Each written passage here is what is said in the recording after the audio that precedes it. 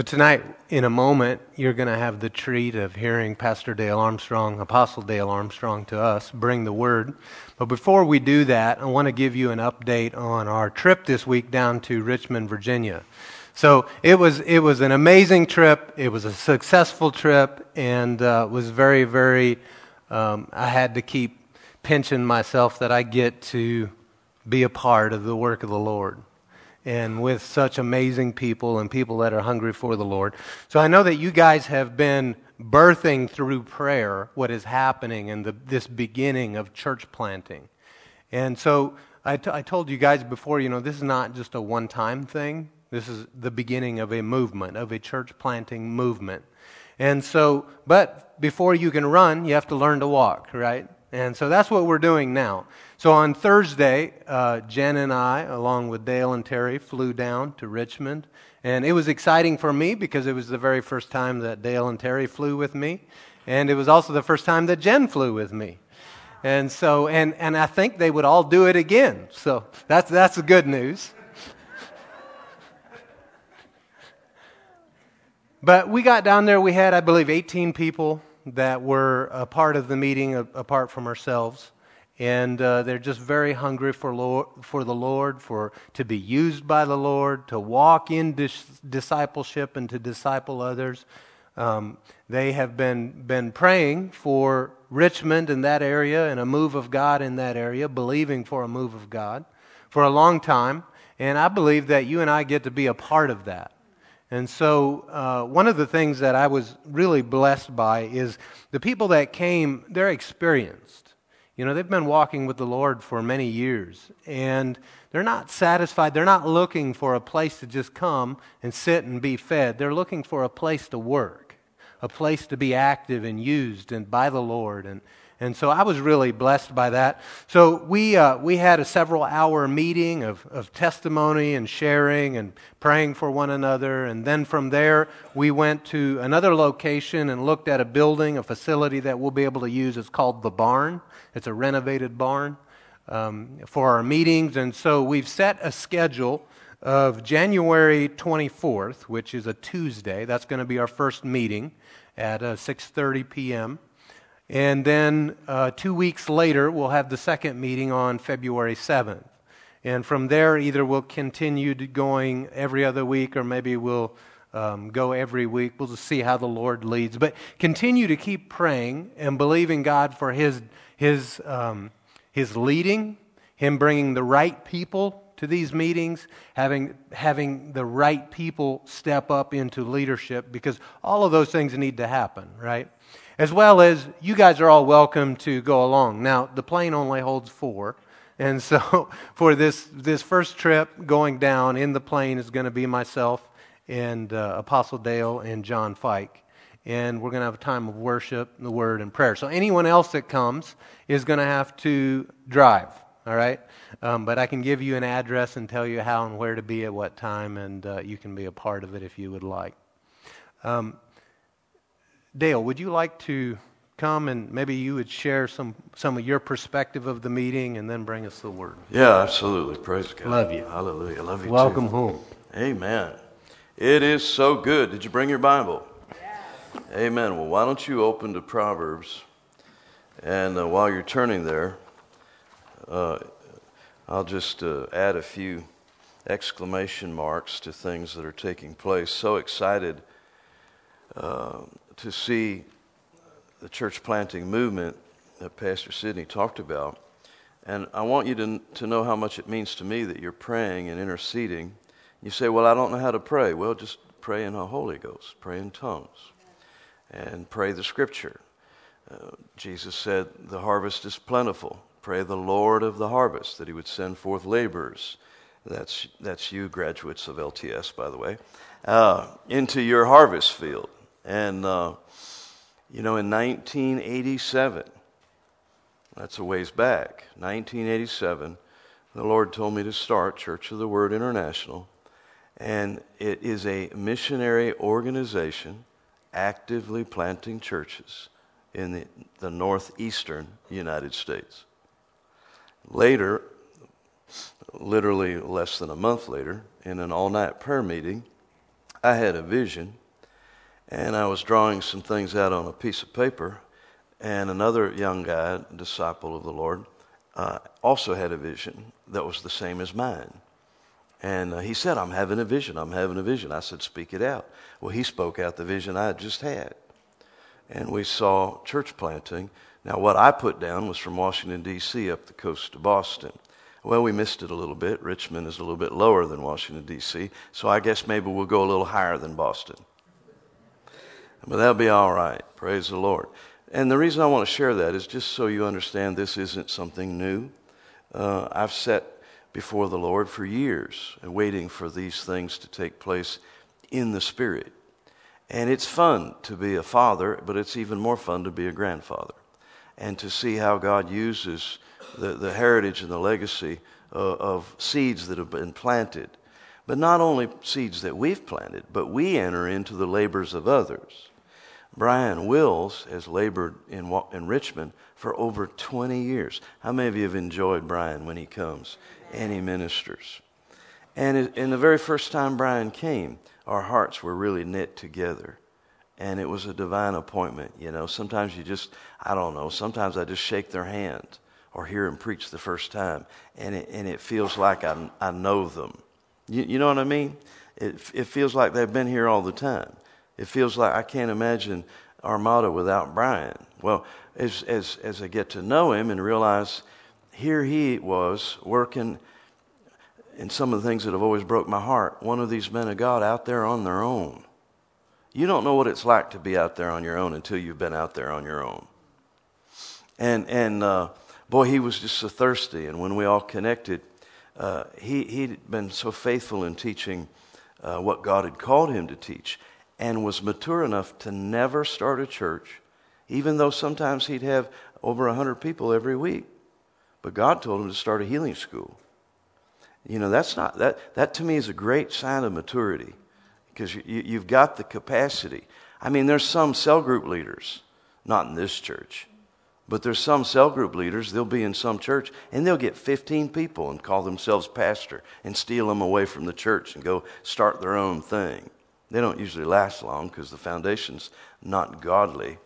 But for someone like Brian to have that large of an attendance in a healing school, and he never started a church, and he told me, you know, time after time, someone would come in and say, why don't you start a church? Why don't you start a church? Why don't you start a church? Well, he wasn't called to start a church. Listen, if you're not called to pastor, don't pastor.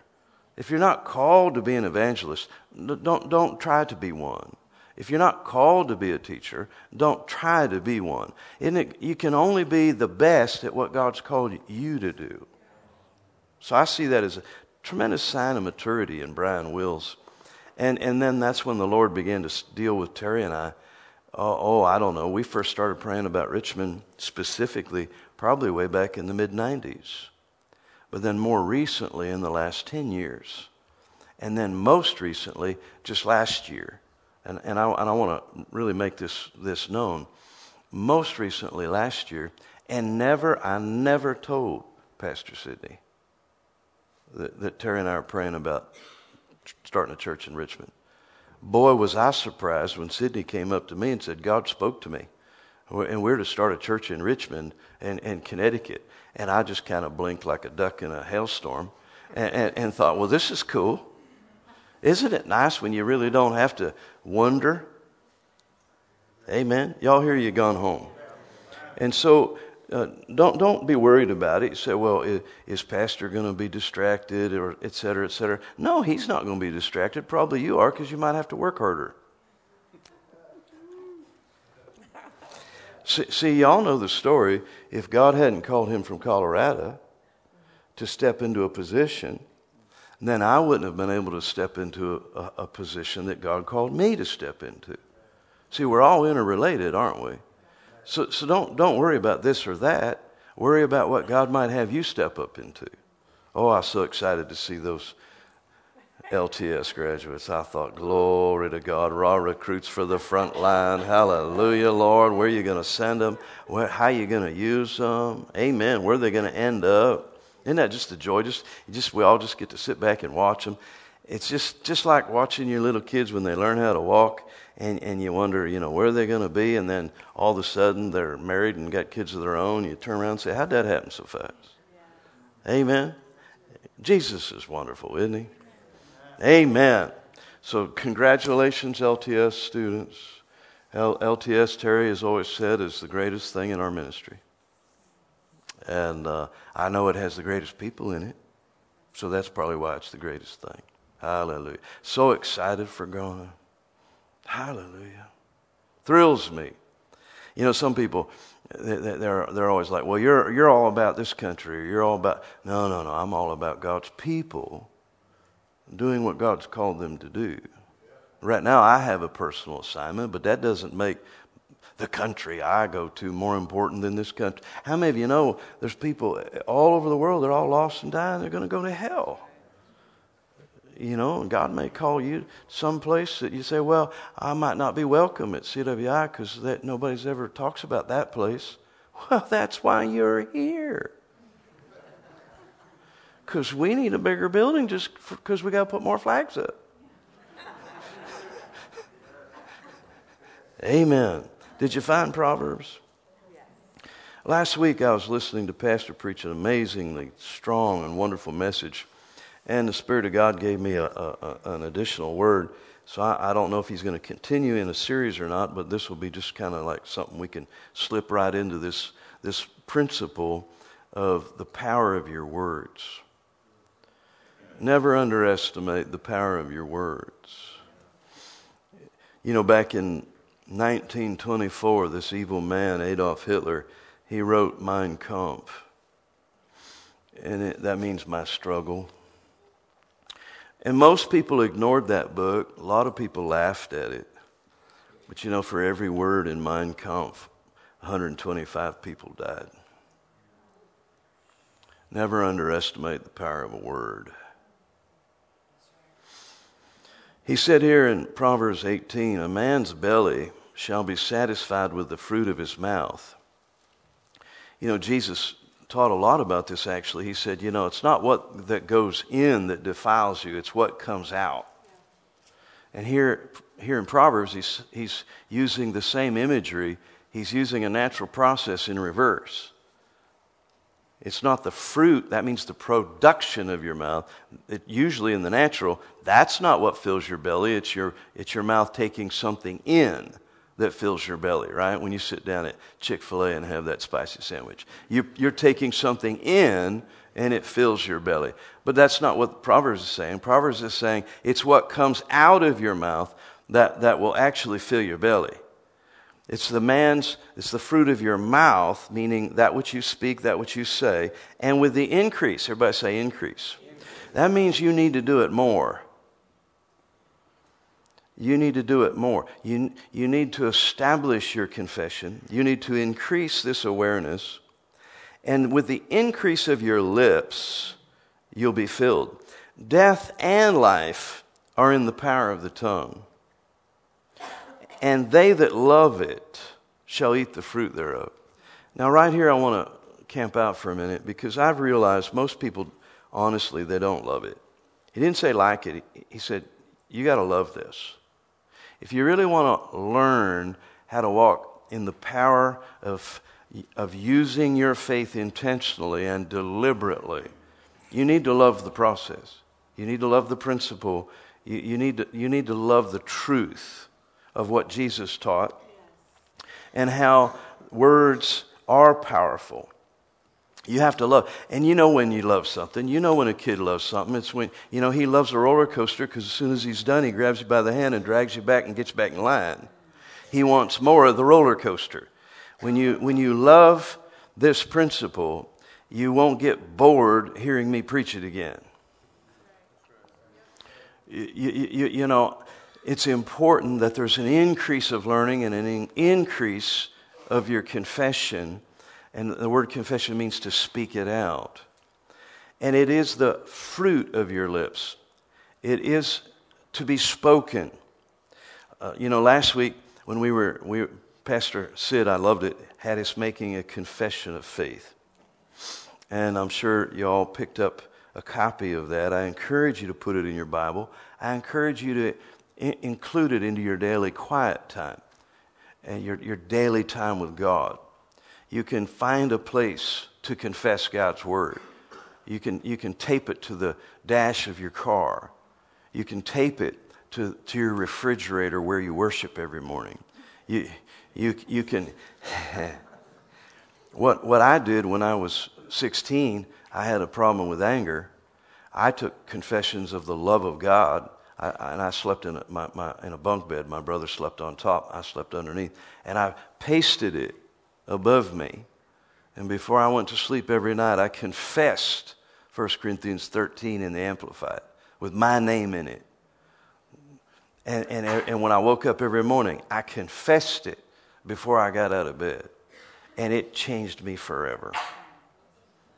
Changed me forever. Hallelujah. So find a system to begin to confess God's word. But my point is, you have to say it out loud. Somebody says, well, I don't need to say it out loud. I'm just going to say it on the inside. Well, I'm going to take you tonight through some scriptures that will emphasize this fact that it is the spoken word that is alive. And you need to say it. But even in common sense, there's nobody within the sound of my voice that will deny common sense. That there are certain things in life you need to say out loud. Now, Terry and I, we raised 3 boys. And they are all very strong-willed children. Now, sometimes there'd be other words you might use, like rascal. You know, they're very strong, and they were very strong. Now, parents, that's not a bad thing. If you have strong-willed children, that's a good thing. Yeah. You don't break that strong will, you direct it. So that they are strong-willed against the devil. They are strong-willed against sin. They are strong-willed against the world. You know, and that goes on as they get older. And somebody said, oh, terrible, now they're teenagers. And you know, teenagers, they always want to rebel. Well, that's only if they have student parents. Because if the parent was wise, you'd teach those teenagers to rebel against the devil and rebel against lies and deception. You just need to teach them who to rebel against. I mean, God put it in them on purpose. And you don't want to destroy that. You want to affirm that. But when you have these two boys, I had this image this morning. I don't know, I suppose Ben was probably about, 6 or 7, and Zach 3 years younger, so 4, something like that. And back when they were little, toys were toys. They weren't these little plastic things. If you bought them a tractor, it's made out of metal. You got a good old John Deere toy, man. It's the real stuff. And so when one boy hits the other one over the head, you got something going on. And so I don't know if it was Zach or Ben, but it probably happens 500-600 times. You get this situation with 2 kids, and one of them needs to repent. And you say, now tell him you're sorry. And you get this look from this little kid. Look, there's fire in his eyes. He ain't telling nobody. Now, I'm telling you, we ain't leaving here till you tell him you're sorry. Am I the only one in here that has ever seen that? You know what I'm talking about. And there ain't nobody in here that can deny there are certain things that are important you need to say out loud. I mean, he who knows what's going on inside that little mind? He might be in there saying, I listened to that sermon on grace and I'm already forgiven. I don't have to do that. Which is nonsense. I said it's nonsense. No, and we're going to stay here. Now, if you don't tell them you're sorry, you go down the list. We're putting these toys up. You ain't going to be. And I don't know, both Ben and Zach would do this thing with their arms. I never did know what that was. You remember that? They would. They were mad. Now tell them you're sorry. I mean, you got to go through the list until they're convinced. You're either going to beat them to death or you're going to cancel Christmas. You're going to do something. And tell them, sorry. No, that ain't sorry. Tell them you're sorry. I'm sorry now, Now hug. And then they hug and they start bawling. And what happened? you broke it. But they got to say it. And there are certain things that you got to say. The Bible says some particular things you got to say boldly. I hate weak, effeminate prayers. I'm just going to be honest. There's something that just scratches me. It ain't right. Because then they all usually get all syrupy and meander off into something reason why they're sick. No, you don't say, come out in Jesus' name, pretty please. You use your mouth. You use authority. Amen? You're going to see it. All right, go to Joshua 1. And I realize some of this for some, you've been down faith's road for a while. You've been studying faith for a while. Well, so have I. I started studying faith. I was figuring it out 43 years ago. I'm learning a few things. But I'm still learning. Amen? I mean, I remember the first time I heard about faith, and I thought, wow, I want that. And I hope that's your response. I hope you want to walk in faith. I hope you want to see and harness the power of your words as the Bible promises. We're going to look at scriptures. It says, whosoever shall say. Well, whosoever surely means me. This principle of using words and speaking faith is for everyone. It's the principle of faith. It's not just for some elite, special, super holy. You do understand there are no super holy, because the only reason anyone is holy is the blood of Jesus. Amen. So, I mean, we're all equal there. The only critical issue is that God made your heart the system, this monitoring system, this fail-safe system. You know, I mean, Mr. Biden doesn't walk around with a nuclear launch code in his pocket like a garage door opener. He might fall and accidentally hit it, and we nuke the world. I mean, that doesn't. There's a fail-safe system, right? Well, there's a fail-safe system to faith. So don't get all uptight. People have come to me all the time. Well, you preach prosperity. I just think you're just greedy. You're selfish. Well, if I am, it won't work. James says if you pray with the wrong motive, your prayers won't work.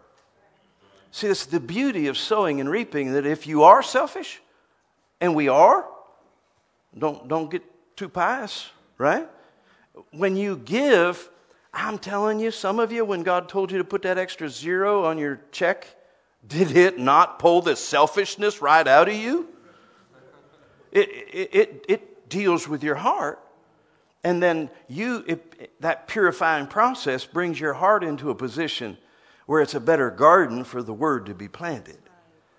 But see, because we've all been given a measure of faith according to that place where we are.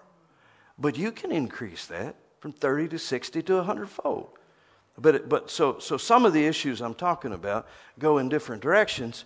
But the one I want to focus on today is say it out loud. It'll make the biggest change in your life. And when I was listening to folks confessing the word last week, I was realizing some people are shy. They're self-conscious. Some people just don't want to say it out loud. Some people, they're getting bored. Well, they don't love it. They don't love it. They haven't figured out that this is the secret to having all their needs met. Paul said, my God shall supply all your need according to his riches in glory by Christ Jesus. This is the answer to every problem in your missions, in your outreach. This is the problem. This is the answer to all your problems of meeting your bills at the end of the month. I mean, this is the answer. And to speak God's word out loud is so important. In Joshua 1:8 it says, this book of the law, Joshua chapter 1 verse 8, this book of the law shall not depart out of thy mouth. Now that's King James. It doesn't mean you won't let it out. Doesn't mean you put your hand over your mouth and you don't let it out. It means it's the only thing that's coming out. It's a constant stream. This book of the law is always in your mouth. Speak God's word all the time. Speak that word out. And then it goes on and talks about meditate. But you'll meditate therein day and night. Now, that's the English translation of a Hebrew word. And meditate's a pretty good translation. But for most of us, when we think about meditate, we think about somebody squatting like an Indian with a weird deal with their fingers and off somewhere in the ether. And that's not meditation. Transcendental meditation, meditation with the Buddhists, meditation with all other false religions that I'm aware of, the object is to empty your mind. That is not biblical meditation. Biblical meditation is to fill your mind with God's word. So that when your body's full of some lust wanting to go to this direction, you fill your mind with the word of God. And you go according to the word. So much so that when you meditate on the word, Proverbs says when you wake up, the word of God will speak to you. I love that. I mean, you just wake up and Scripture just floats up out of your spirit. I know some of you, just by your smiles, you've experienced that.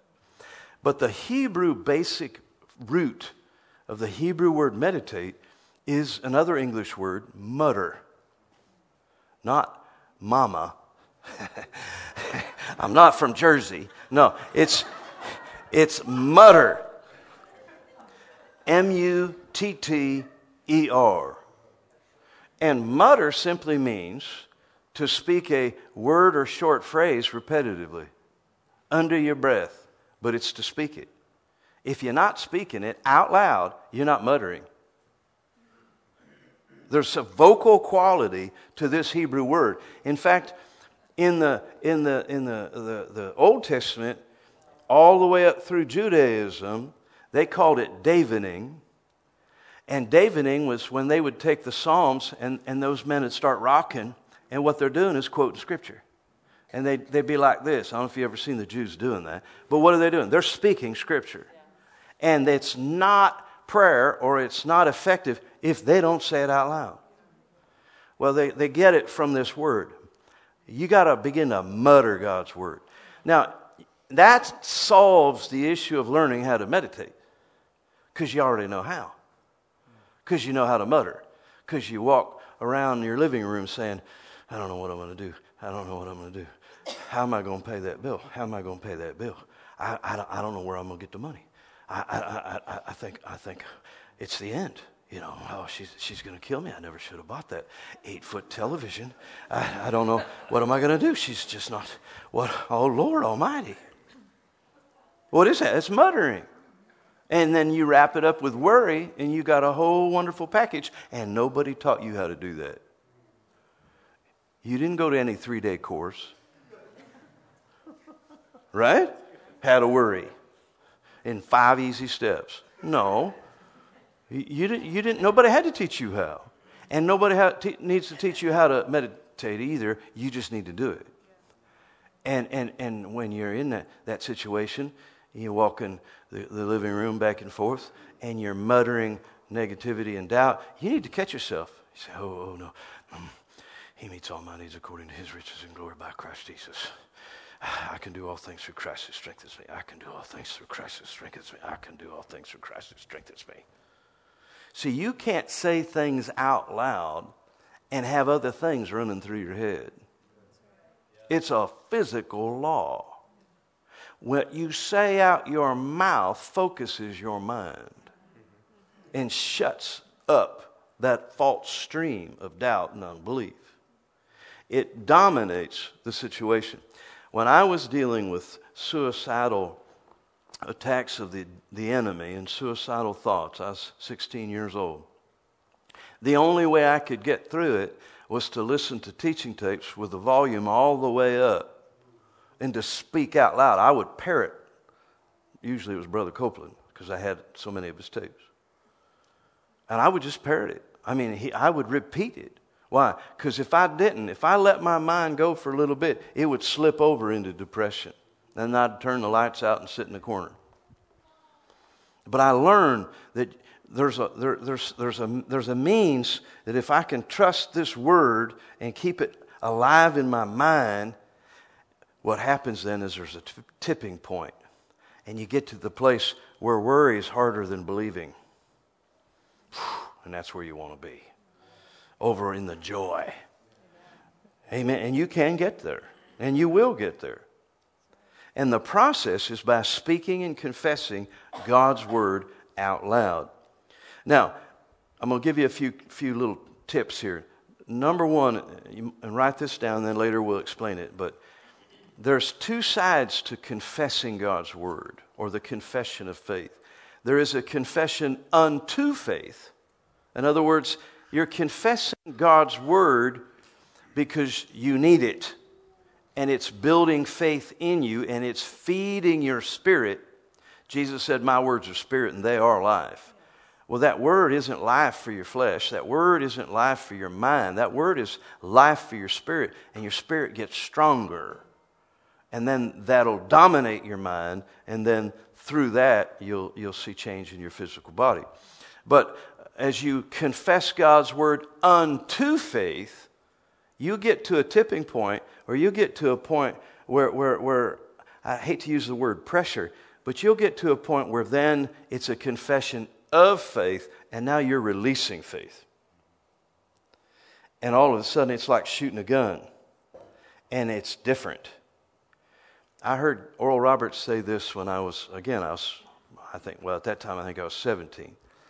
And I got a weird set of circumstances, but I got to be sitting right about there, and he was right about that far away in the Maybe Center, Baby Maybe in ORU. And he's teaching, and I'll never forget what he said.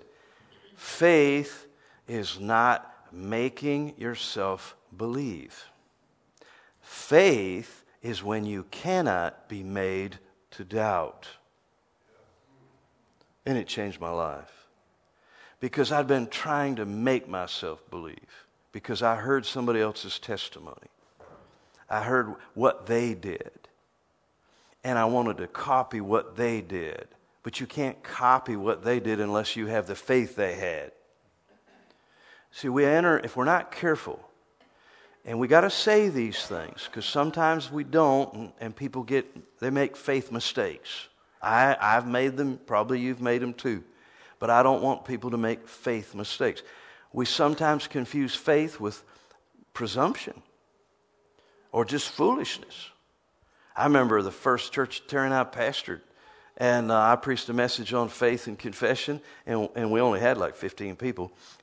And one of the younger guys met me at the door. He says, I never heard anything like that in my life. This is amazing. I'm going to the car dealer tomorrow. He's going to give me a new car in Jesus' name. I believe he's going to give me a new car. He's going to give me a new car. In Jesus' name, I believe it's mine. I'm standing right at the door, shaking hands as they leave. And I start to correct him and shut him down. The Spirit of God came on me and said, let him figure out he's stupid on his own. So, honest to God, that's what he told me. I wanted to help him, but dumb is dumb. See, the problem is some people, they're not students, so they only hear a little bit. Or they only hear what they want to hear. All right? See, you're not going to pop up here and go to the car dealer and get a new car tomorrow. Why? Because you haven't developed your faith there. But there is a level where your faith's already operating. All you got to do is identify where that is, start there, and then start to grow. Amen. But sometimes there's this disconnect. I remember one of the first pastor conferences I went to. I'm pastoring this little church. We might have been up to 30 by then. And I went to a pastor's conference, and it was off in the city, and I got invited, and we're sitting there. Somehow I got into a side seminar on how to institute an Employee of the Month program into your church. I'm sitting there, I start giggling because I'm the Employee of the Month every month. I win. And what is that? Well, if you got 1,000 people in your church, you need it. You got a staff of 30-some people, you need that kind. Obviously, it wasn't for me. I can't be critical about them. They weren't wrong, were they? No. No, they weren't wrong. But it didn't fit where I was. I had to be honest and say, I don't belong in this room. I need to find where's the seminar and what to do when you ain't got no money. I need to seminar, what do you do when your church don't even have a commode? We didn't have a toilet, man. And they still came. Praise the Lord. And but we did get a toilet. Glory to God. Anyway, I ain't going to get trapped down that one. Go with me over to, let's go to Mark chapter 11. So we need to find out where our faith is, because the principle is the same at every level. See, the faith that saved you, anybody in here born again? You received Jesus as the Lord of your life? You used your faith. Romans 10 said you believed in your heart and you confessed with your mouth Jesus is Lord. And guess what? You said it out loud. So, well, no, I just said it inside. No, you didn't. You confessed it out loud. There's certain things you need to say out loud. I remember a Muslim boy in Istanbul when we started a church. He came forward in the prayer line to get born again. It was very clear. He'd seen some amazing miracles. People were healed. He came forward. I laid hands on him. And I said, say this after me. Jesus is Lord. At the end of the prayer of salvation. And he's repeating with the interpreter. And Jesus is... And then his mouth got all squirreled up. He couldn't say it. I mean, even the devil doesn't want you to say that. I had to cast the devil out of him. As soon as I did, well, then he could say it boldly. He got saved. Amen? Well, he had faith to be saved because he'd heard a message on salvation, but he still had to use the faith principle. You believe it in your heart, Romans 10, 9 and 10. You confess it with your mouth. Well, do you know that's the same way you get filled with the Holy Ghost? The same principle of faith works at every stage of your spiritual walk. That's the same way you receive healing. You believe it in your heart, you confess it with your mouth. And that's the point, is sometimes you're not there yet.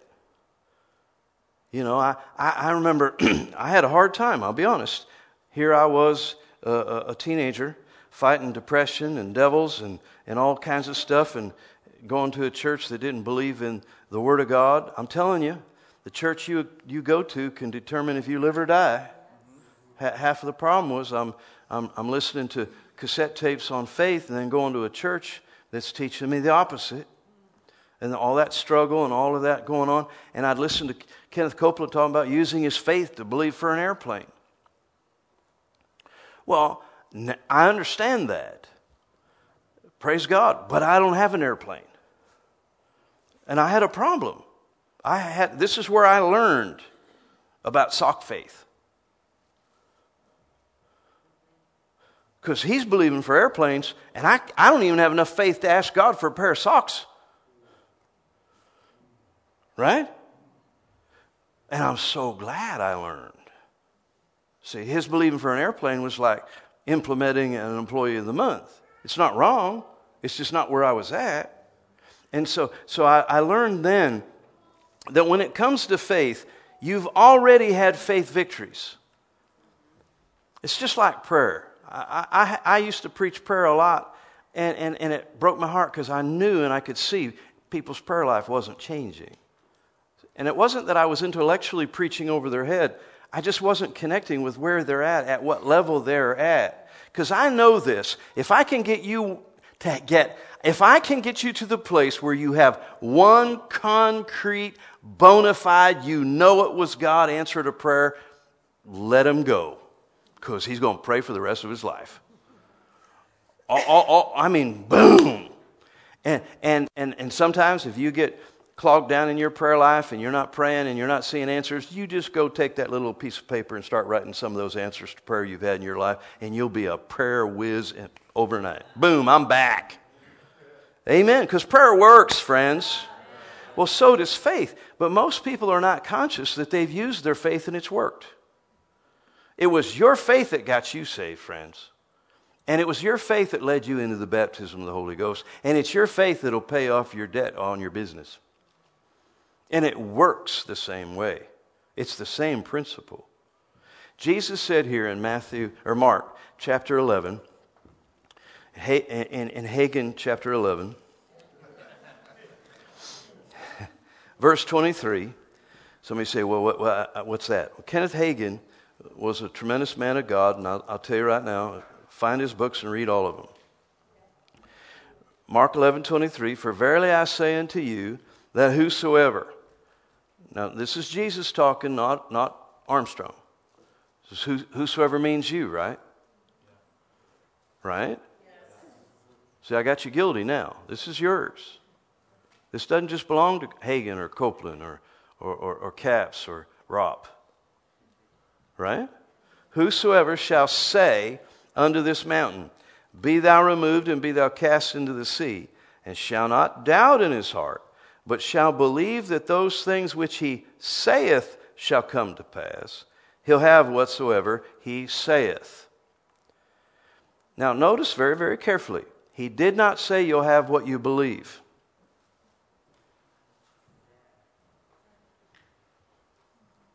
This was a major eye-opener for me. He didn't say you'd have what you believe. He said you'd have what you say. The point is, when you believe it, you'll start saying it. When you believe it, you'll start saying it. When you believe it, you'll start saying it. See, that's the tipping point. You confess God's word until change comes. Faith grows. The seed blooms. And then all of a sudden, you'll recognize there's something different in what I'm saying. I remember one instance in my life, this was way back, I don't know, even the date, 80s, I'm sure. And I began to dream about what we needed in the church. And I went to the Lord, we need a computer. Now, some of you that know electronics, maybe Austin and a couple others, we needed an IBM XT, man. We need the top of the line. Can I be so bold, Lord, and ask for a 20 megabyte hard drive? and here's the big one, because it was like $6,000. We need a Hewlett-Packard laser printer. They had just come out. Now, just to put this in perspective, in all of our city, there weren't any. That's how new it was. There weren't any. And I mean, back then, that HP laser printer, if it fell off the counter, it would kill you. I mean, it was huge. And it was $6,000. And this computer, I need this to do your business. And yes, I'm a geek, and I want it. See, now that's the problem. I'm being honest. This is that heart. It's the fail-safe system. I'm drooling over it. I'm tearing the pictures out of the computer world and putting them on the wall. And I'm dreaming, because this is what we need. And this is 1980 something. $6,000 just for the printer. It was a ton of money. Back then. I don't know what that would be comparative today, but more than $6,000. And so I'm doing all the faith things, but I ain't seeing nothing coming in. But I got the dream, and I'm confessing, thank God for my computer. Thank God for my desktop publishing system. Oh yeah, and the software. Desktop publishing. New buzzword. The newspaper in our city didn't have it. I mean, this was cutting edge. This is coolest of cool. Geekiest of geeks, man. And I'm believing God for all of this. And I don't know, probably a couple months. And I'll never forget it. Came out of a meeting with a couple other ministers. And there was another minister there that was also geeky, Ron Southwick. He was the YWAM director for that area. And Ron looked at me and he said, what kind of computer do you have? And I said, I have an IBM XT and a Hewlett Packard laser printer, which blew him away. And I'm standing there thinking, I just lied. And I had it in 3 days. It shocked me more than him. But when I said it, I didn't premeditate. I'd been dreaming. I'd been confessing. And all of a sudden, I came over at that tipping point where it came out of my spirit and out of my heart. And I could feel there was something different in my very words. I believed. And therefore, I spoke. And it came about. And there I was with an amazing high-tech computer and a laser printer and software. And here I was sitting at my desk with more than the entire newspaper industry in my region. Glory to God. But it just popped. But I felt like I lied. Do you understand what I'm saying?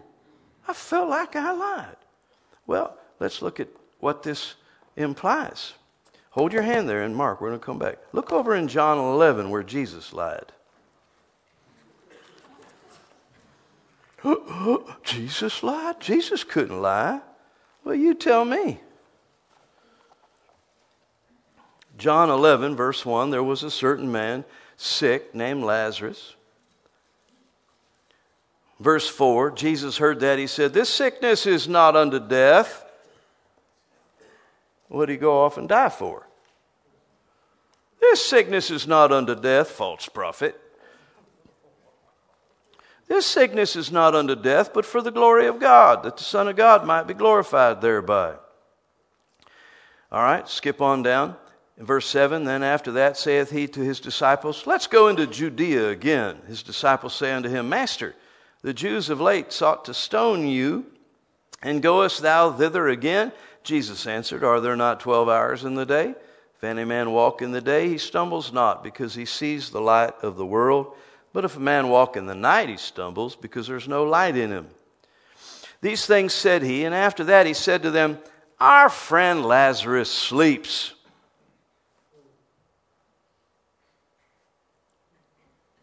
You didn't know Jesus lied. Some of your brains are so squirreled up right now, it's just fun to look at you. Our friend Lazarus sleeps. Now, friends, he's dead. Jesus said he's asleep. I said to him one time, a long time ago, I said, Lord, but why did you say he's sleeping? You know, I mean, how come you got to say that? I mean, it looks like you're lying, Lord. And you know what the Spirit of God said to me? This is me in the Spirit. This is not Bible. Right? You can separate Armstrong from the Bible. I didn't write this, even though my name's on the front. It's not mine, right? But the Spirit of God said to me, which is easier, to wake somebody up or to raise the dead? I thought, oh, okay, he's sleeping. Lazarus sleeps, but I go that I may awake him out of sleep. And some of these people, they say, well, that's just the way they talked back then. Now, read the next verse, dummy. Then said his disciples, Lord, if he's asleep, he shall do well. Howbeit Jesus spoke of his death.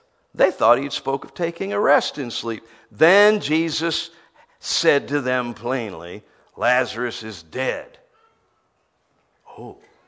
And I'm glad for your sakes that I wasn't there, to the intent you may believe.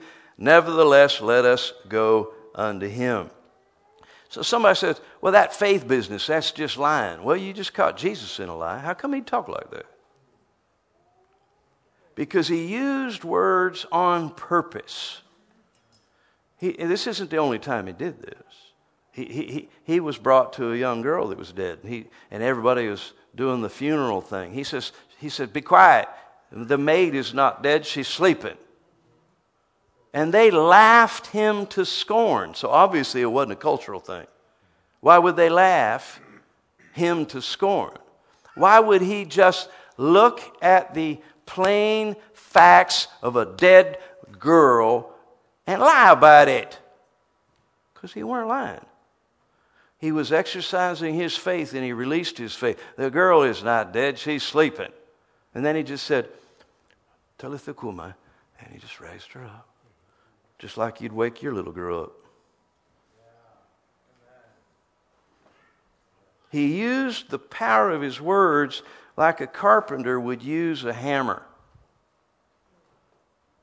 Jesus said, go back to Mark 11:23 now. I'm sorry I'm going long, but I need some grace. Mark 11, verse 23. Whosoever shall say, everybody say. Not think about. You need to say it. Whosoever shall say unto this mountain, be removed, be cast into the sea. That's what you say. Be removed, be cast into the sea. I used to walk into my business every day. I had a whole bunch of debts from invoices. I had a stack of invoices. And I'd put my hand on them. I'd say, I say you're paid in Jesus' name. And they all got paid. You got to speak to the mountain. And shall not doubt in his heart, but shall believe. Now, believe what? Believe that I'm healed? No. Believe that I'm free of debt? No. He tells you exactly what you are supposed to believe. Believe that I'm going to have that new job? No. What is it you're supposed to believe? That the things that you say will come to pass. That means all the things you say. See, faith will put a harness on your lips and on your tongue like nothing else. Believe that the things you say will come to pass. Let me show you this stubborn faith in Jacob. Go back with me to Genesis 27. Now you know this story. And in Genesis 27, you were taught this in children's church.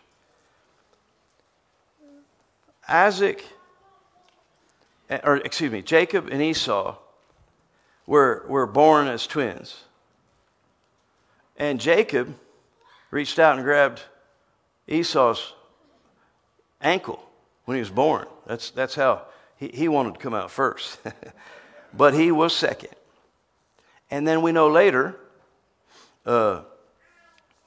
Jacob was making a porridge. And Esau comes up really hungry. And he says, give me some of your soup. And he says, give me the birthright. Well, obviously, Esau didn't respect spiritual law. And he sold the birthright for a bowl of soup. Well, then later, as Isaac's dying, he wants to make his departure, and he wants to bless his sons. And the blessing is as real as the birthright. And there is a blessing. And we know the story how Rebekah helped Jacob, put hair on him and hair around his neck, gave him clothes that smelled like the field, and deceived Isaac because he'd gone blind. And so here comes Jacob, and Isaac feels of him, smells of him. Okay, so this is my son. And then he blesses him.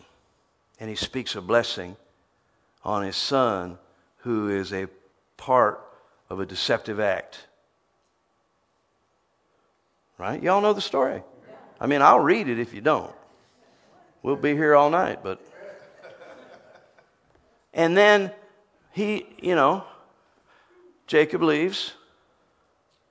And just as soon as Jacob leaves, here comes Esau. And Isaac realized he's been had. But who are you? I'm your son. I'm your firstborn. Well, then I gave the blessing. I spoke the blessing to Jacob. And he will be blessed. But Daddy, can't you take it back? No, you can't take back something like that, because he believed that the words that he speaks will come to pass. You can't take that back. You take that back, you don't believe nothing. That's why lying is destructive to faith.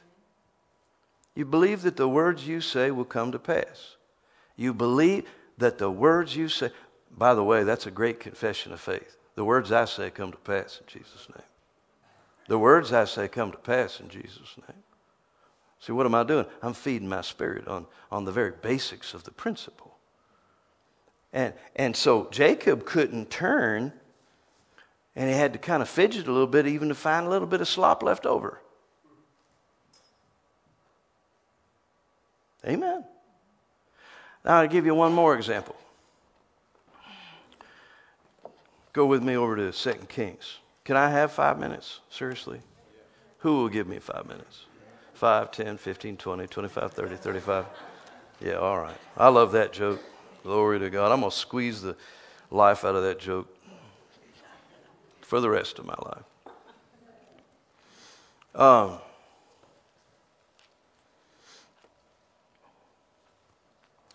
In 2 Kings 4, a woman, the Shunammite, she helped the prophet.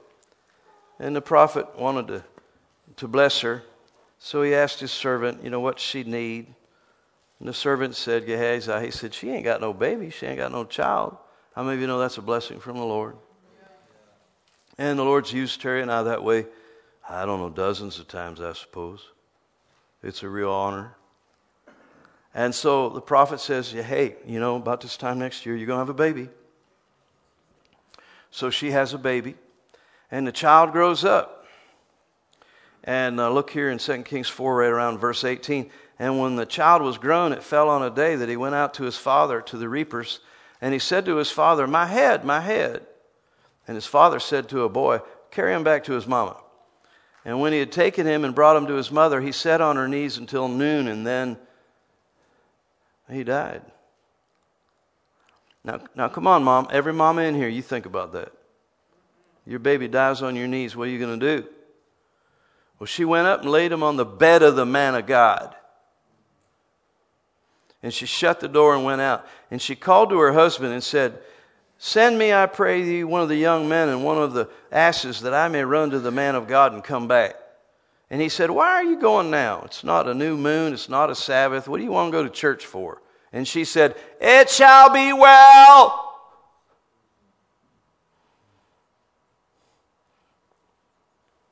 Don't tell me faith ain't real. Don't tell me faith doesn't run through the whole Bible. She didn't even tell Daddy. Man, that woman had faith. Now, don't you go and try to fake it. Don't you go and try to step out into foolishness and presumption. It was in her. This was the fruit of her ministry sitting under Elijah. See, I don't have time, but even when Jacob took the sticks and cut streaks in them and stuck them in front of the goats and the sheep when they were in the trough, and they'd start breeding, and he put this symbol in front of them so they would have spots and streaks and whatnot. If you keep reading, you'll find out that Jacob says he had a dream about that before he did it. You don't just cook this stuff up. There's something about your heart as that fail-safe system. Whenever you're going out beyond the confines of the specific revealed Word of God, you better be led by the Spirit. You don't go copying this woman. And that happens in churches all over America. Some pastor preaches something exactly like this, and they miss the faith principle, and they end up making a fool out of Jesus. Y'all here, you're going home. So I want you to get this, because faith will work in your life. And this woman had it working. Woo-hoo. Well, was she lying? No, she wasn't lying. Now, if it hadn't worked, what would her husband have thought? She's nuts. But she wasn't nuts. It shall be well. Then she saddled an ass and said to her servant, drive and go forward. Slack not your riding for me, boy, except I bid thee. I mean, it's like, It's like, boy, get that airplane down that lane and get us airborne now. So she went and came to the man of God, and it came to pass when the man of God saw her that he said to Gehazi, behold, yonder is that Shunammite. Run, I pray you, to meet her and say unto her, is it well with you? Is it well with the husband? Is it well with the child? She lied to the man of God. It's well. The boy's dead on his bed. It is well. Yeah. She lying? No, she's not lying. She's speaking faith. And when she came to the man of God, she caught him by the feet. Gehazi came near to thrust her away, and the man of God said, leave her alone. Her soul is vexed, and the Lord has hidden it from me and has not told me. And she said, can you imagine her saying it? Did I desire a son of my Lord? She never asked. You know what she's saying? I didn't ask for him. You're the one who came to me. Do not deceive me. Some of you have lost your healing. You need to meditate on these scriptures. You need to put yourself in the place of this woman. Some of you have lost your dreams.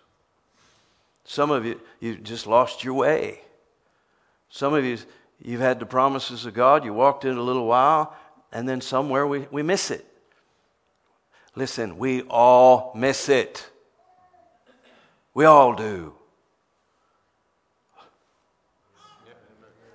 Don't deceive me, she said. Well, then I think God must have shown the prophet, because he come alive. He said to his servant, gird up your loins. That means run. Take my staff in your hand and go. If you find anybody, don't even salute them. Don't say hello. Lay my staff on the face of the child. And we know what happened. He went in, shut the door between them. He prayed to the Lord, went up and laid on the body, sneezed. The boy sneezed a couple times. God brought him back, presented him to Mama. Now I wonder, come on, whose faith brought that boy back? His mother's faith, right? So here's some, I think, strong examples. We go back to Mark 11 now, of what exactly Jesus said. Believe that those things which you say will come to pass. You will have what you say. It is well. Believe that the things which you say. Mark 11:23 has absolutely nothing to do with believing God. I talk to people all the time. Well, you know, where are you at? Well, I'm believing God. What for? You think you're going to make him real? You don't need to. It's like me saying, well, I'm believing in Kevin. I'm believing Kevin. Kevin is. Thank God there's a Kevin. God don't need your help. Well, I'm believing God. Well, I hope he believes in you. The question is, do you believe that the things which you say will come to pass? Or do you believe that you're receiving from the Father the things which he has promised? Or do you believe that it shall be unto me as he said? We can go on and on. Let's go on and on. Go with me to Psalms 91. I'm sorry. I'm not going to apologize. Sometimes this is a matter of life and death. You've got to get this principle.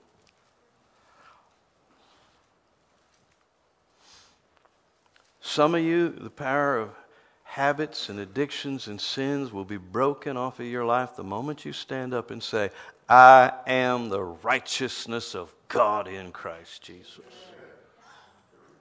You say, well, I feel like I'm lying. It's the truth, whether you feel like you're lying or not. And you keep confessing it till it don't feel like a lie. Until it comes out of your mouth like that woman's, it is well. Amen. He that dwells, Psalms 91, he that dwells in the secret place of the Most High shall abide under the shadow of the Almighty. Now listen, dwelling in the secret place, abiding under the shadow come before the speaking.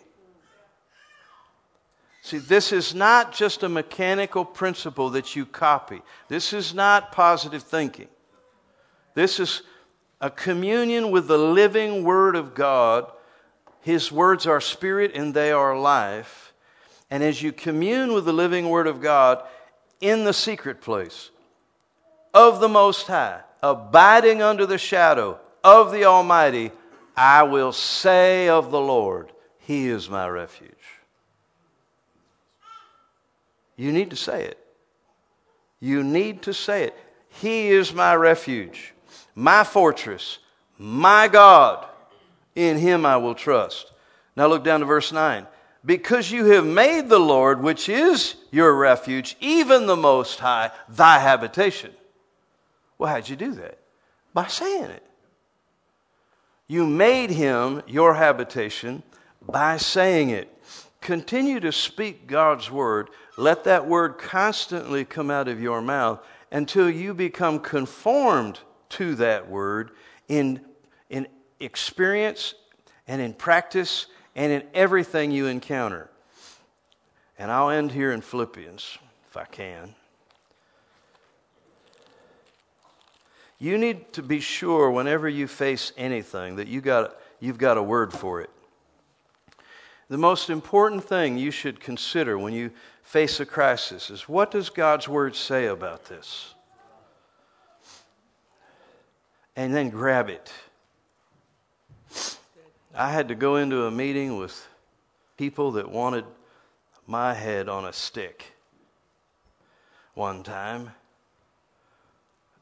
And with trembling knees and the devil trying to bring fear and everything, I knew I needed a scripture.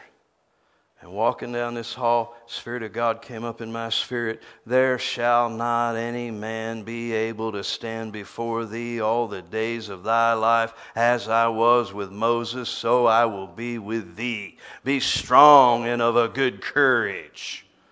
And all of a sudden you turn the doorknob on the door, well, you're a different man. But you've got to have a word. You better know what scripture you're standing on every day. Amen. And speak that word deliberately. Jesus got to the boat and said, let's go to the other side. He didn't say, let's go out in the middle and sing. And when you get in the car, you say, I'm going to church and coming home. Thank you, Lord, safely. Ministering spirits go before and prepare the way. Philippians 4 says, be careful for nothing, but in everything. I guess that means all the time. By prayer and supplication, with thanksgiving. See, this is where thanksgiving doesn't praise. What does praise do? Doesn't God inhabit our praises? See, it's not a mechanical process if you commune with the Holy Ghost in your confession of faith. See, it becomes a part of your prayer life, back and forth to the Lord. Thank you, Lord. See, some people are so mechanical and repetition. By His stripes I'm healed. By His stripes I'm healed. By His stripes I'm healed. Go Catholic and do another lap around the rosary. No, worship the Lord. In all things, with prayer and supplication. Thank you, Lord. By your stripes I'm healed. Thank you, Jesus. By your stripes I'm healed.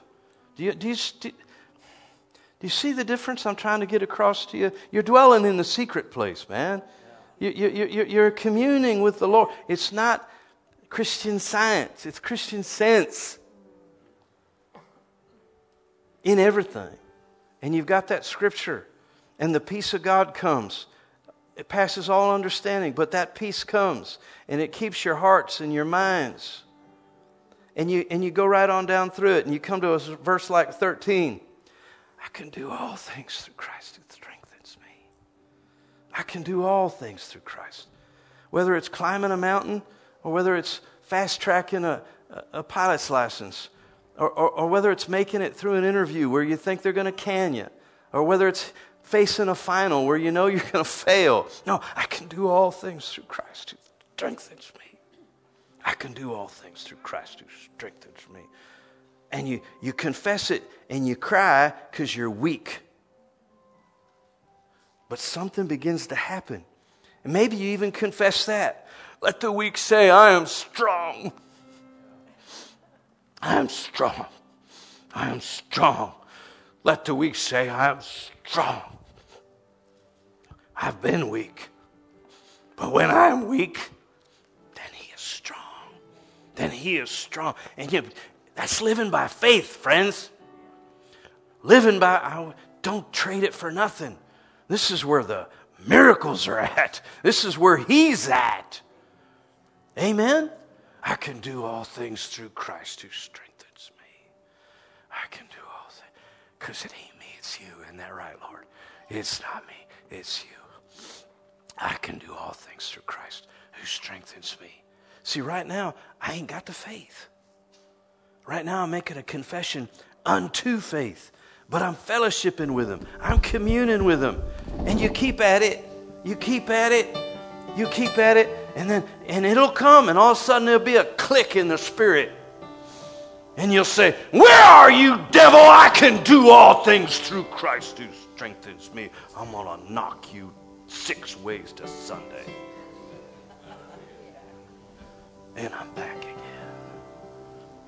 again. You worship. You meditate, you mutter. Let the weak say, I'm strong, I'm strong. Let the weak say, I'm strong, I'm strong. I got a phone call late one night. A man had fallen off of a roof, framing up a house. 2nd floor, went through. Ground floor, went through. Landed on a 2x4 up against the cement wall in the basement. Broke his back. Make a long story short, I walked into the bed in the emergency room where I've never heard a man screaming so painfully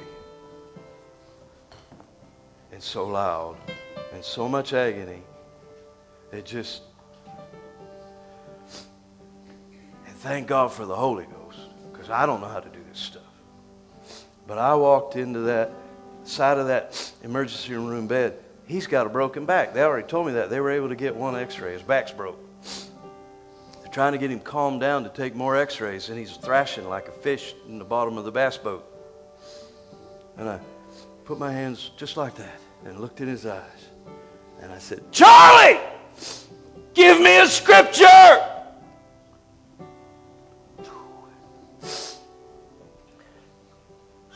I had to scream at him 2 or 3 times.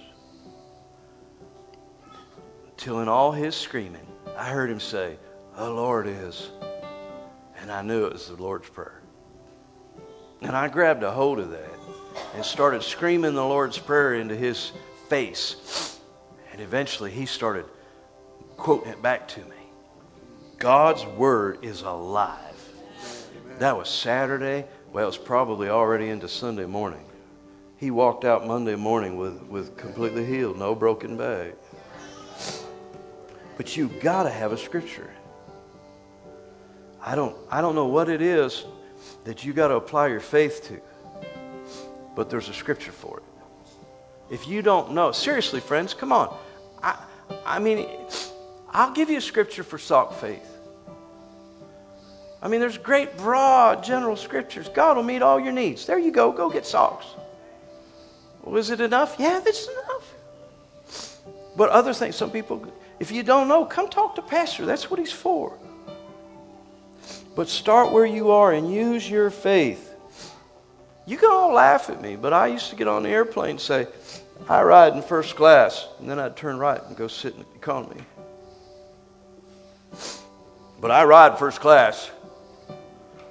I don't know how many years I pointed at business class and rode in economy. God. And when you finally turn left, thank you, Jesus, for faith. Amen. I'll live and not die. I will live and not die. I will live and not die. Amen. I know I've not grown in faith as much as I should have. That's how I feel. I want you to have such a passion to become a man and a woman of faith. Amen. Well, I'm done.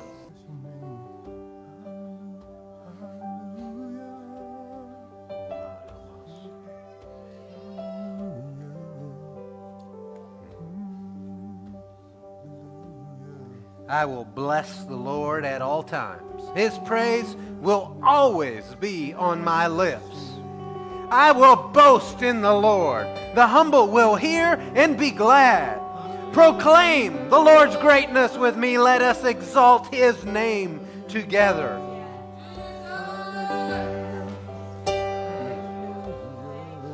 I sought the Lord, and He answered me. He rescued me from all my fears. Those who look to Him are radiant with joy. Their faces will never be ashamed. This poor man cried, and the Lord heard him and saved him from all his troubles. The angel of the Lord encamps around those who fear Him and rescues them. Taste and see that the Lord is good. How happy is the person who takes refuge in Him. You who are His holy ones, fear the Lord, for those who fear Him lack nothing. Young lions lack food and go hungry, but those who seek the Lord will not lack any good thing. Come, children, listen to me. I will teach you the fear of the Lord. Who is someone who desires life, loving a long life to enjoy what is good?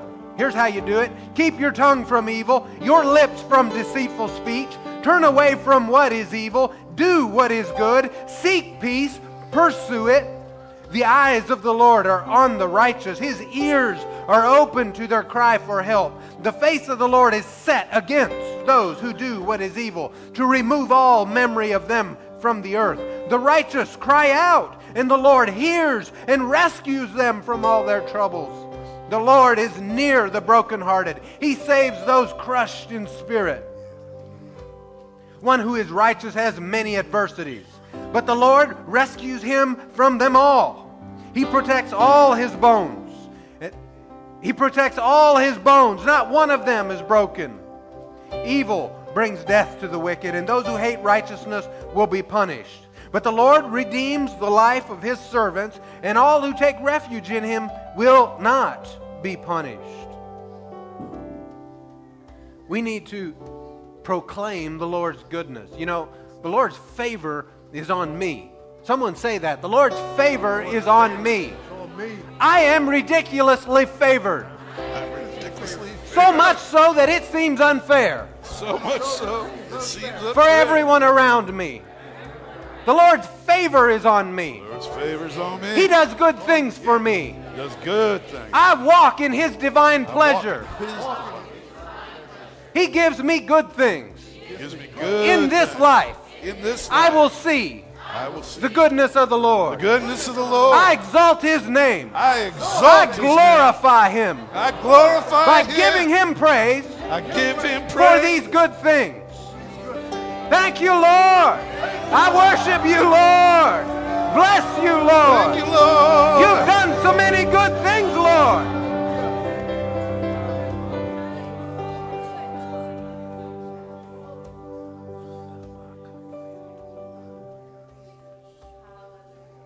You know, just in my personal life, I've experienced so many divine healings, miracles, things put back together,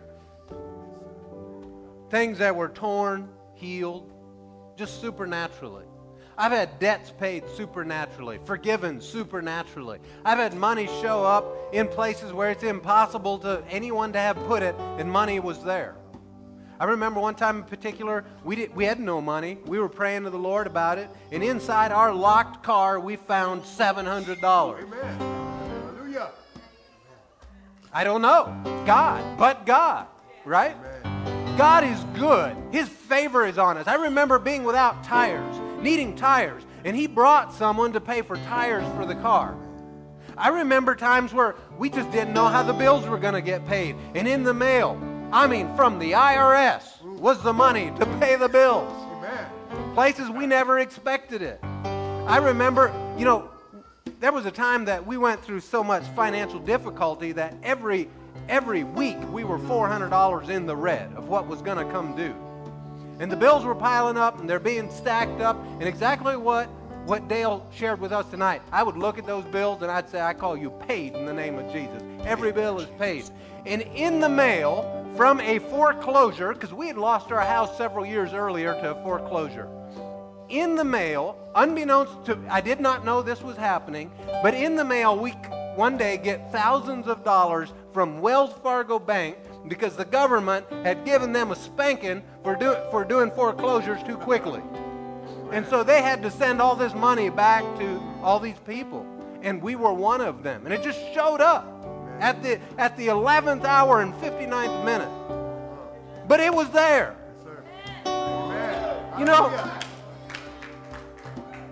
Our daughter Ariel, she almost, her and her mom almost died when she was pregnant with her.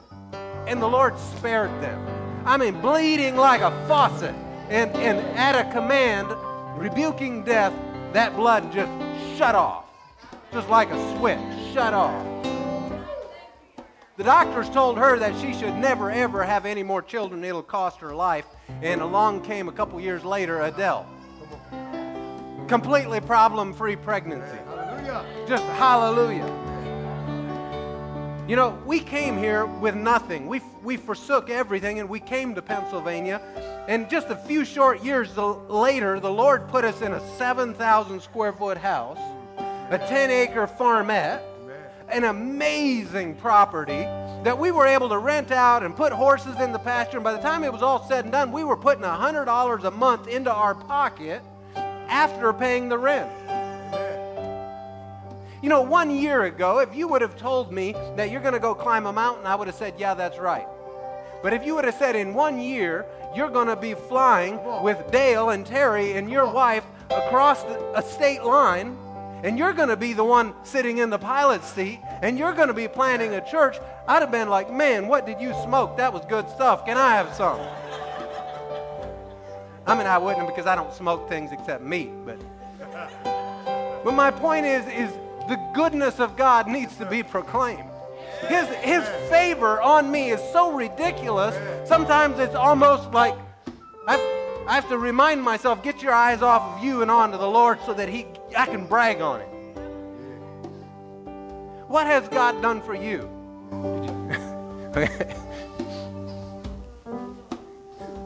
So at the end of November, I was working on a project outside, and I was bringing the stuff that I was working with down the steps to our basement. And when I was going down, I don't even know what happened, but I fell down the steps. And I was probably 4 or 5 steps up from the bottom concrete. And I fell forward. Like my foot slipped, but I somehow fell forward onto the concrete. And nothing was in my hands, like it had fallen out. And Shane immediately came running and was like, "Are you okay?" And I was so stunned because I had a handful of stuff, but my face did not hit the concrete. Somehow my knees broke the fall, and my hands were like this. And I just remember being a little stunned, and I was like, "I don't know how this happened." And he was like, "Are you okay? Is there anything broken?" And I was like, "Maybe my toenail."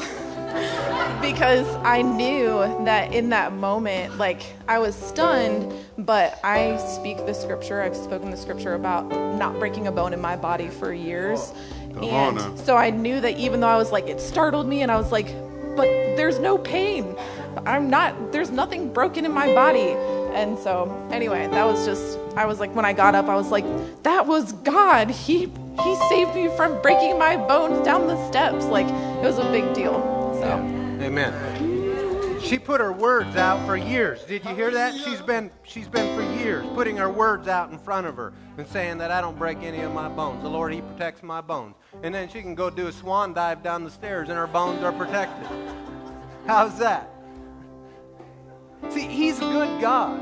And we need to get our eyes off of our need all the time and just praise Him for what He's done. I mean, I could just stand here for another 30 minutes and tell you story after story after story. Just mentioning them, not even telling you the details of what God has done. You know, the little gray car we drove to church tonight. Someone just blessed us with that years ago. It was an answer to prayer.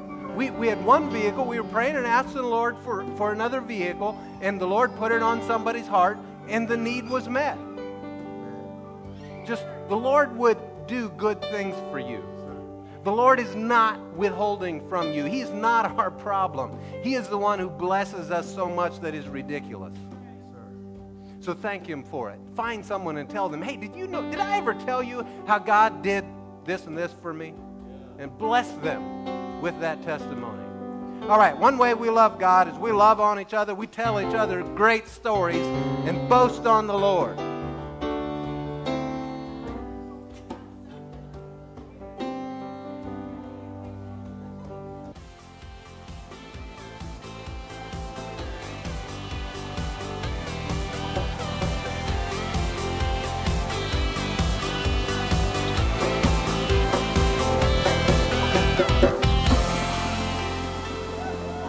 Good evening, everyone. So happy to see all your smiling faces. It's great to be with family tonight.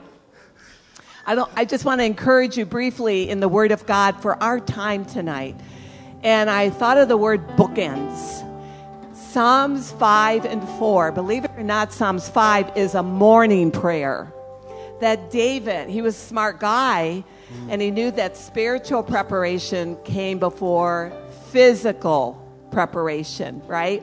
So in Psalms 5, he says, take heed to the voice of my cry, my King and my God, for to you I pray, my voice you shall hear in the morning. And in the morning I will direct it to you and I will look up. It's a good position, isn't it? Mm-hmm. As for me, I'll come into your house in the multitude of your mercy.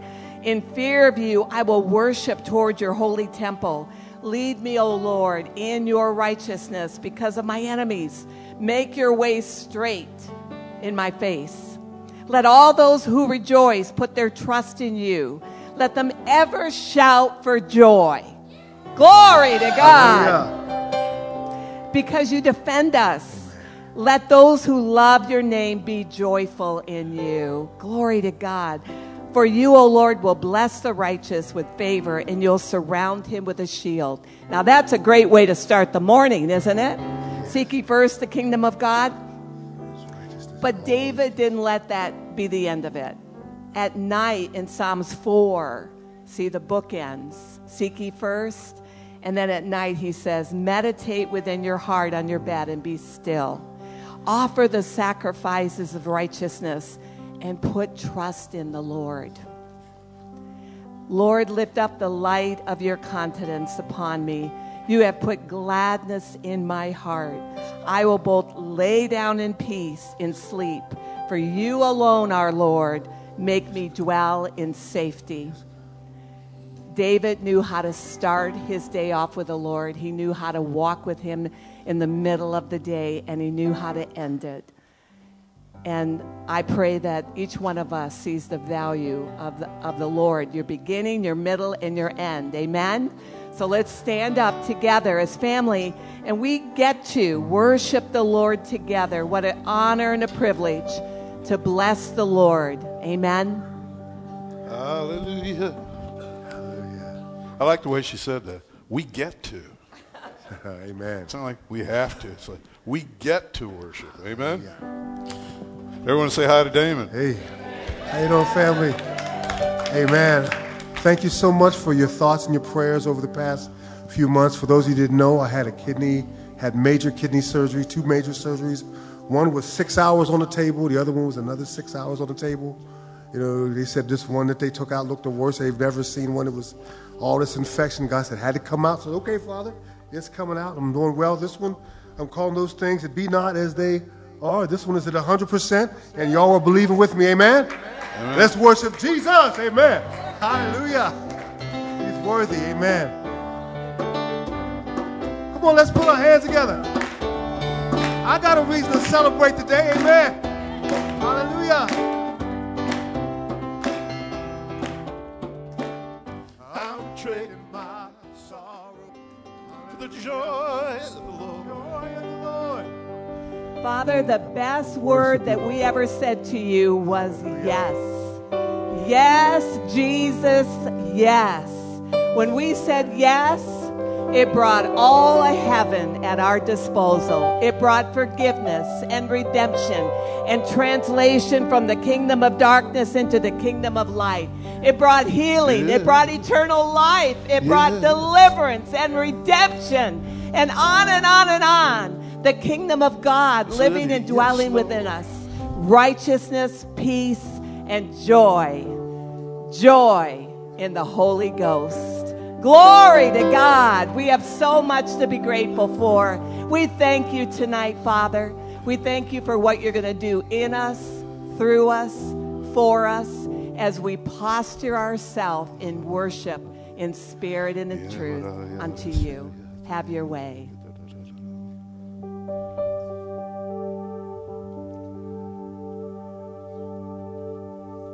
One way we love God. It's by loving one another. Turn to your neighbor and tell him, I'm so glad you're here tonight. Well, good evening, everyone.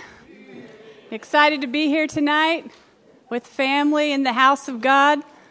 Well, I am. We'd like to welcome you here. If you're here for the very first time, you just raise your hand if this is your first time at Church of the Word International. Anyone here for the first time? All right. Well, we just like to welcome our visitors here at this place and know who you are. So, well, if you need a cash envelope for your giving, you can raise your hand. The ushers will bring one to you, and we're going to return the tithe to the Lord tonight. Amen. Excited to do that. Deuteronomy chapter 8, verse 1 says, "Be careful to follow every command I'm giving you today, so that you may live and increase, and may enter and possess the land the Lord promised on oath to your ancestors." Everybody say, live. Increase, possess what God has promised. See, that's what he wants for you and I. He wants you to live, he wants you to increase and possess what he's given to us. Amen. That's his heart. Well, he's given us steps in his word, in the word of God, how to do this. He's given us laws of increase, things that will bring prosperity.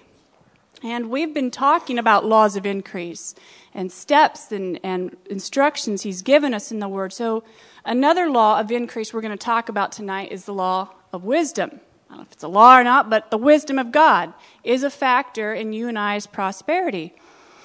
And if we'll operate in the wisdom of God, it absolutely will bring us into a place of prosperity, and you will flourish. So go to Proverbs chapter 8. I'm going to read some scriptures to you. In fact, go ahead and go to the book of Proverbs, and you can go over to Isaiah as well. But Proverbs chapter 8, we're going to read 18 and 19. This chapter, wisdom's the one talking. If you look at verse 12, it says, I, wisdom. And then it goes on saying things. And so here in verse 18, when it says, with me, I, wisdom, is the one speaking. With me are riches and honor, enduring wealth and prosperity. My fruit is better than fine gold. What I yield surpasses choice silver. Now, what did it say comes with wisdom? It said riches and honor and enduring wealth and prosperity. If you have an issue with that word rich, anybody have an issue with that? Maybe you know some people that have an issue. They just don't, they kind of cringe at the word rich and wealth, and they just, I don't know, well, if you got a problem with riches, then you must have a problem with wisdom. It says, with wisdom are these things. Anybody have a problem with operating in wisdom of God? Well, I don't. Go over to another one in Proverbs 22. And verse 4 says, humility is the fear of the Lord. How many know the beginning of wisdom is the fear of the Lord, right? So humility is the fear of the Lord. Its wages are riches and honor in life. So again, if you walk in humility, which is the fear of the Lord, which is the beginning of wisdom, it pays. That's what the word just said. It said it pays. Its wages are what? Riches, honor, and life. So again, if you feel cringy at the word rich, well, you have to ask yourself, do I have a problem with being humble? The word just said that if I walk in humility, it pays. So just bringing some things out here. One more in Proverbs. Go to Proverbs 16:20. Proverbs 16, if I can find it. Whoever gives heed to instruction prospers and is blessed, and blessed is the one who trusts in the Lord. So if you're going to walk in wisdom, I'm taking some real wide brushstrokes here, but if you're going to walk in wisdom, you need to hear from the Lord. So it says, whoever gives heed to instruction prospers, and blessed is the one who trusts in the Lord. So whose instruction should we be heeding? And it's going to bring prosperity. You need to know from the Lord. You need to hear from Him. Do you think He doesn't have perfect knowledge and divine wisdom and strategies on things? He knows what's a good investment. He knows what's the bad investment. He knows these things, and He wants to direct us. Isaiah, I said to go to Isaiah 48. Let's look at verse 17. This is what the Lord says, your Redeemer, the Holy One of Israel. I am the Lord your God, who teaches you to profit, who directs you in the way you should go. All right, so we know that the Lord wants us to profit.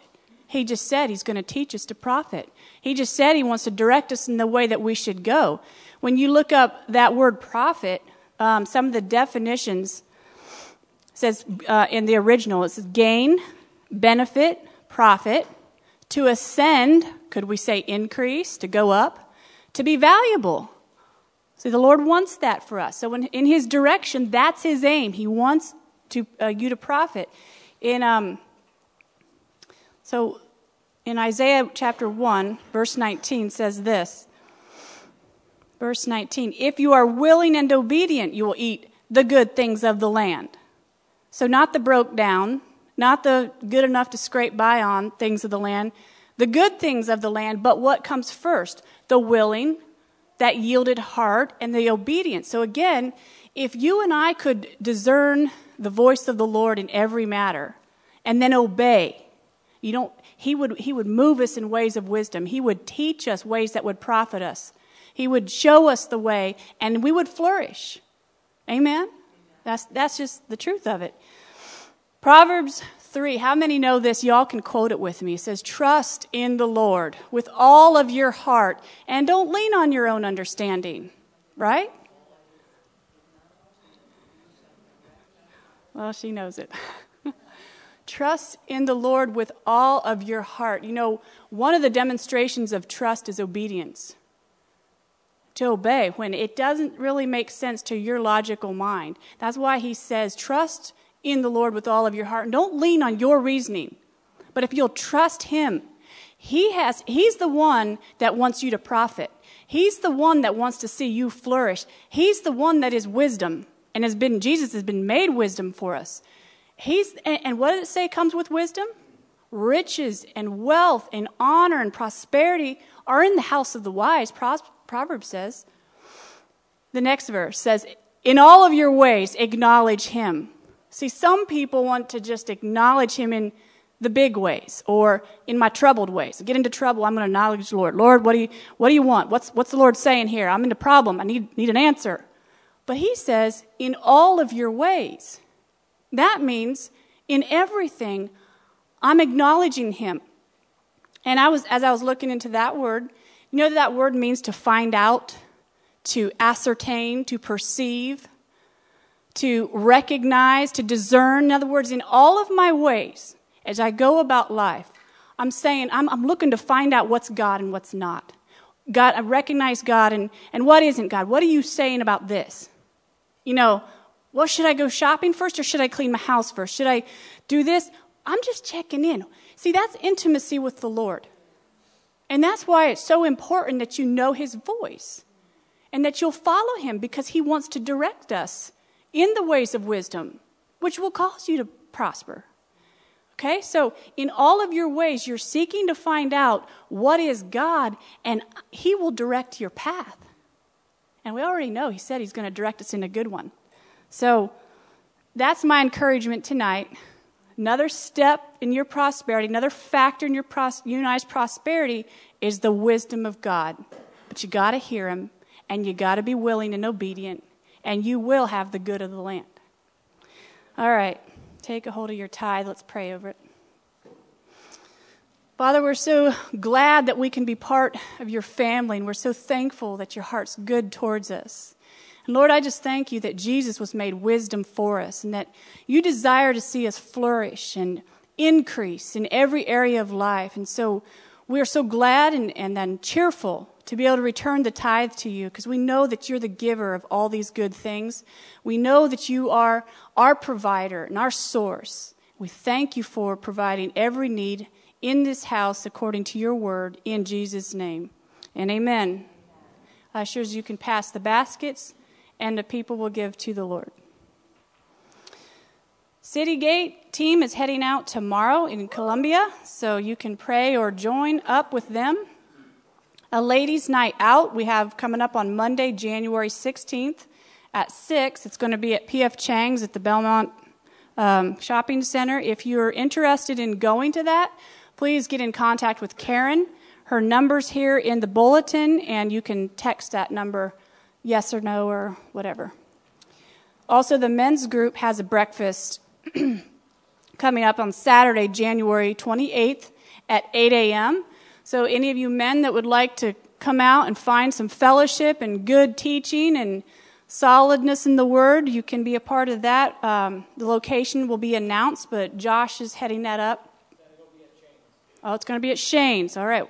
That one's taken care of. So let Josh know, Shane know, if you're going to be attending that. I also wanted to mention that our donation summaries should be here ready to pass out next week, so you can be expecting that. We want to get those out as soon as possible. All right, well, tonight, many of you know we have an LTS graduation, so Kelly, you want to come up?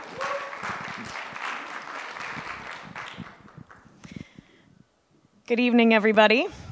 So it is an honor tonight to be able to have yet another class. We have had many, many classes over the last several years here at CWI graduate from our Leadership Training School, LTS for short. But the school it's right here. We have it right here at CWI. It runs semester to semester. So we'll have another one coming up. So if that's something that the Lord's put on your heart, we start again in February. So please see me. I would be happy to get you more information and application. But tonight we would like to recognize 7 people. This is one of our larger classes. They have spent the last 2.5 years studying the words, growing in their relationship with the Lord and with each other. And so you're going to get a chance to hear from them real short, because we have a lot of them tonight. But they're going to just share with you in about a sentence or two what LTS has meant to them over the last 2.5 years. So as you hear your name, you may come on up and get your diploma from LTS. So Nicole Berger, come on up.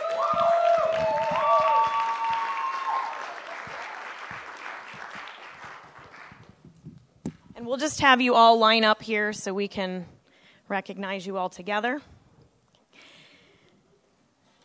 Carla Hertzler.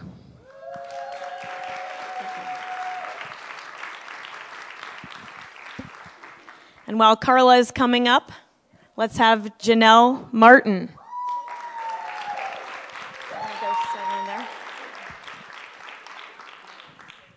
And Heather Nolt.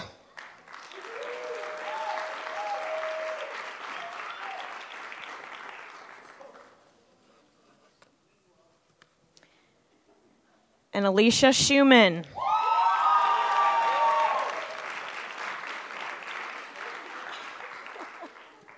And Castor Schumann.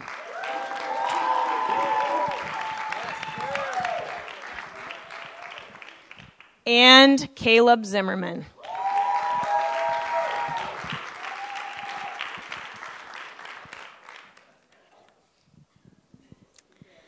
So there is a gift for you, a devotional that every LTS graduate gets.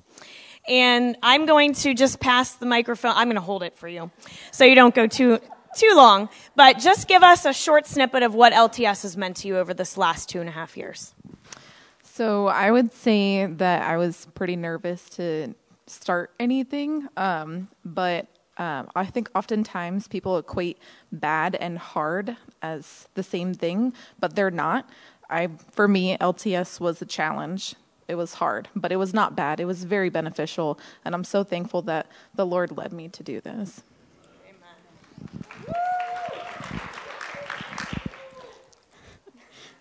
Amen. Yeah.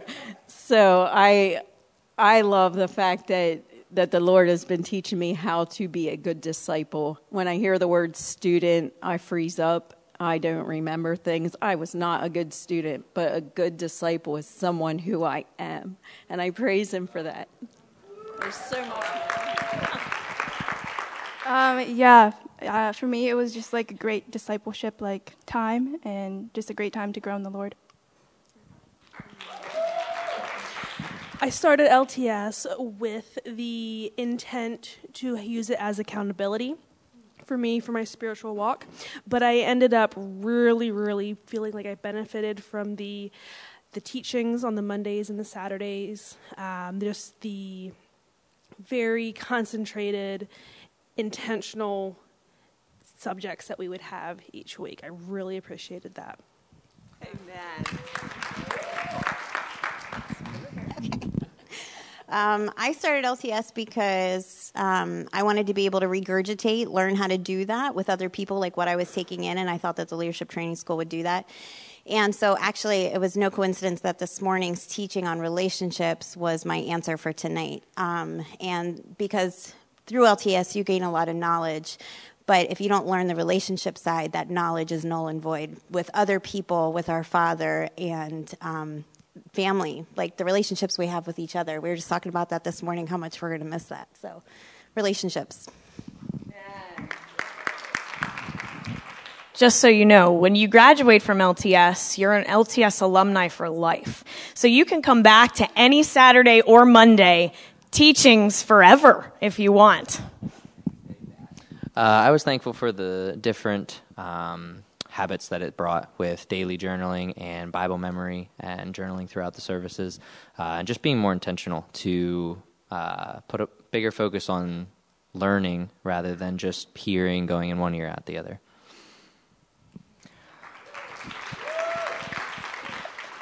Pause for effect. There we go. For me, it was all about crafting a lifestyle of consistently being in the Word and to push myself, because school was always very difficult for me growing up. I'm like, I might as well throw myself in the fire again.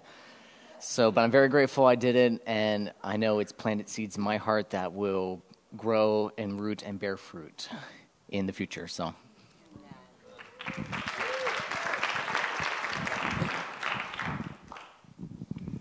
Well, this is really a big, big deal that you're standing up here after all those semesters. And the Lord is very, very pleased with each and every one of you. I hope you know that, and I hope you feel that. The 3 words that he gave me to share with you tonight from his heart is, number 1, provision.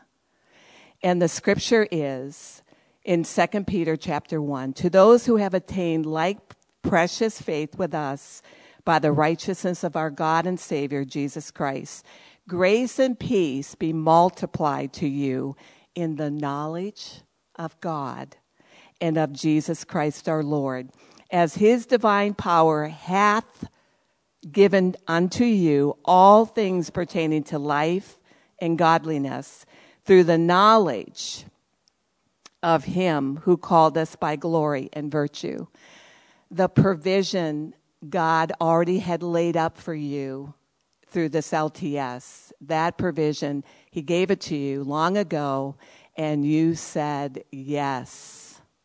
Which brings us to the second word of process. Now, we all know there's a process called the journey of life in the flesh, right? We initially say yes to Jesus, invite him and receive him into our heart as our Lord and Savior. From that moment on, it's called the journey or the growth. And in Romans 12:1, you all could say it, is one of your first memorization scriptures. In fact, why don't we all say it together?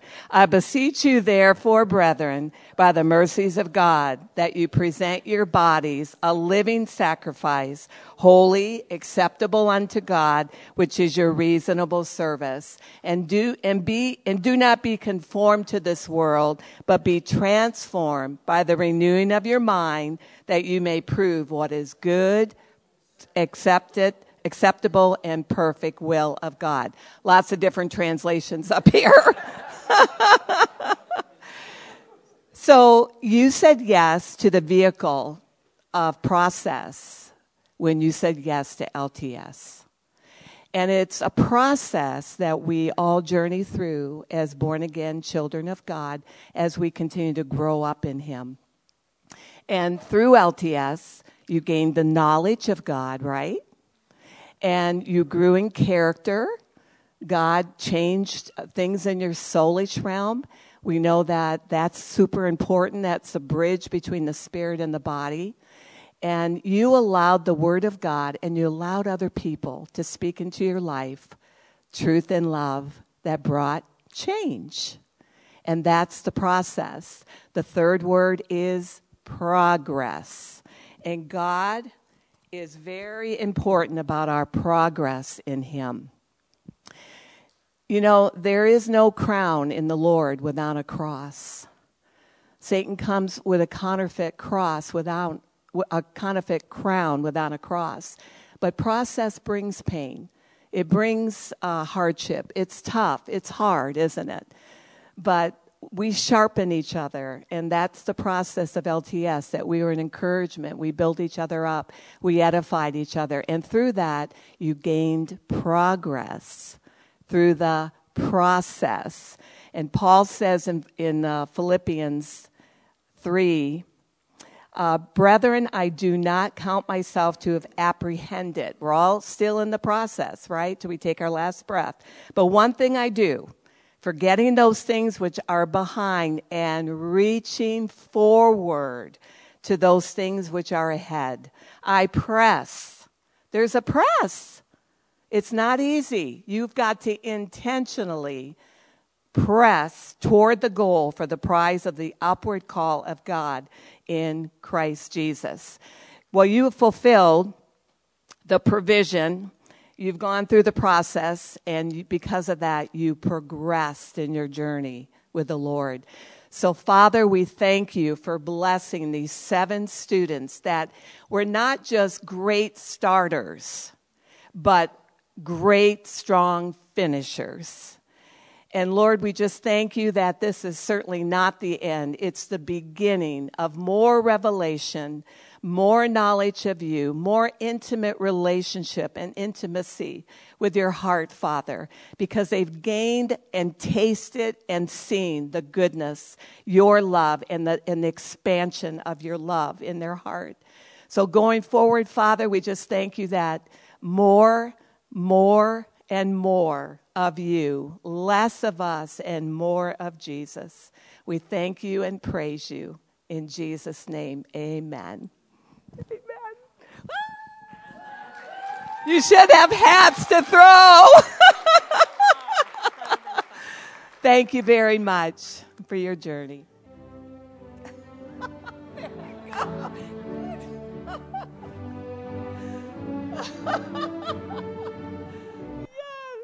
I believe there's some here tonight that the Lord stirred in your heart to maybe reach out and enter into LTS or at least check into it further. So if the Lord stirred you that way, I would encourage you to make that step tonight. Reach out to Kelly and ask the appropriate questions and get things started. You know, one of the goals of LTS is Leadership Training School. And the primary way to be an effective leader, the number one step, the number one way, is to take leadership in your life, in your spiritual life. Personal responsibility, right?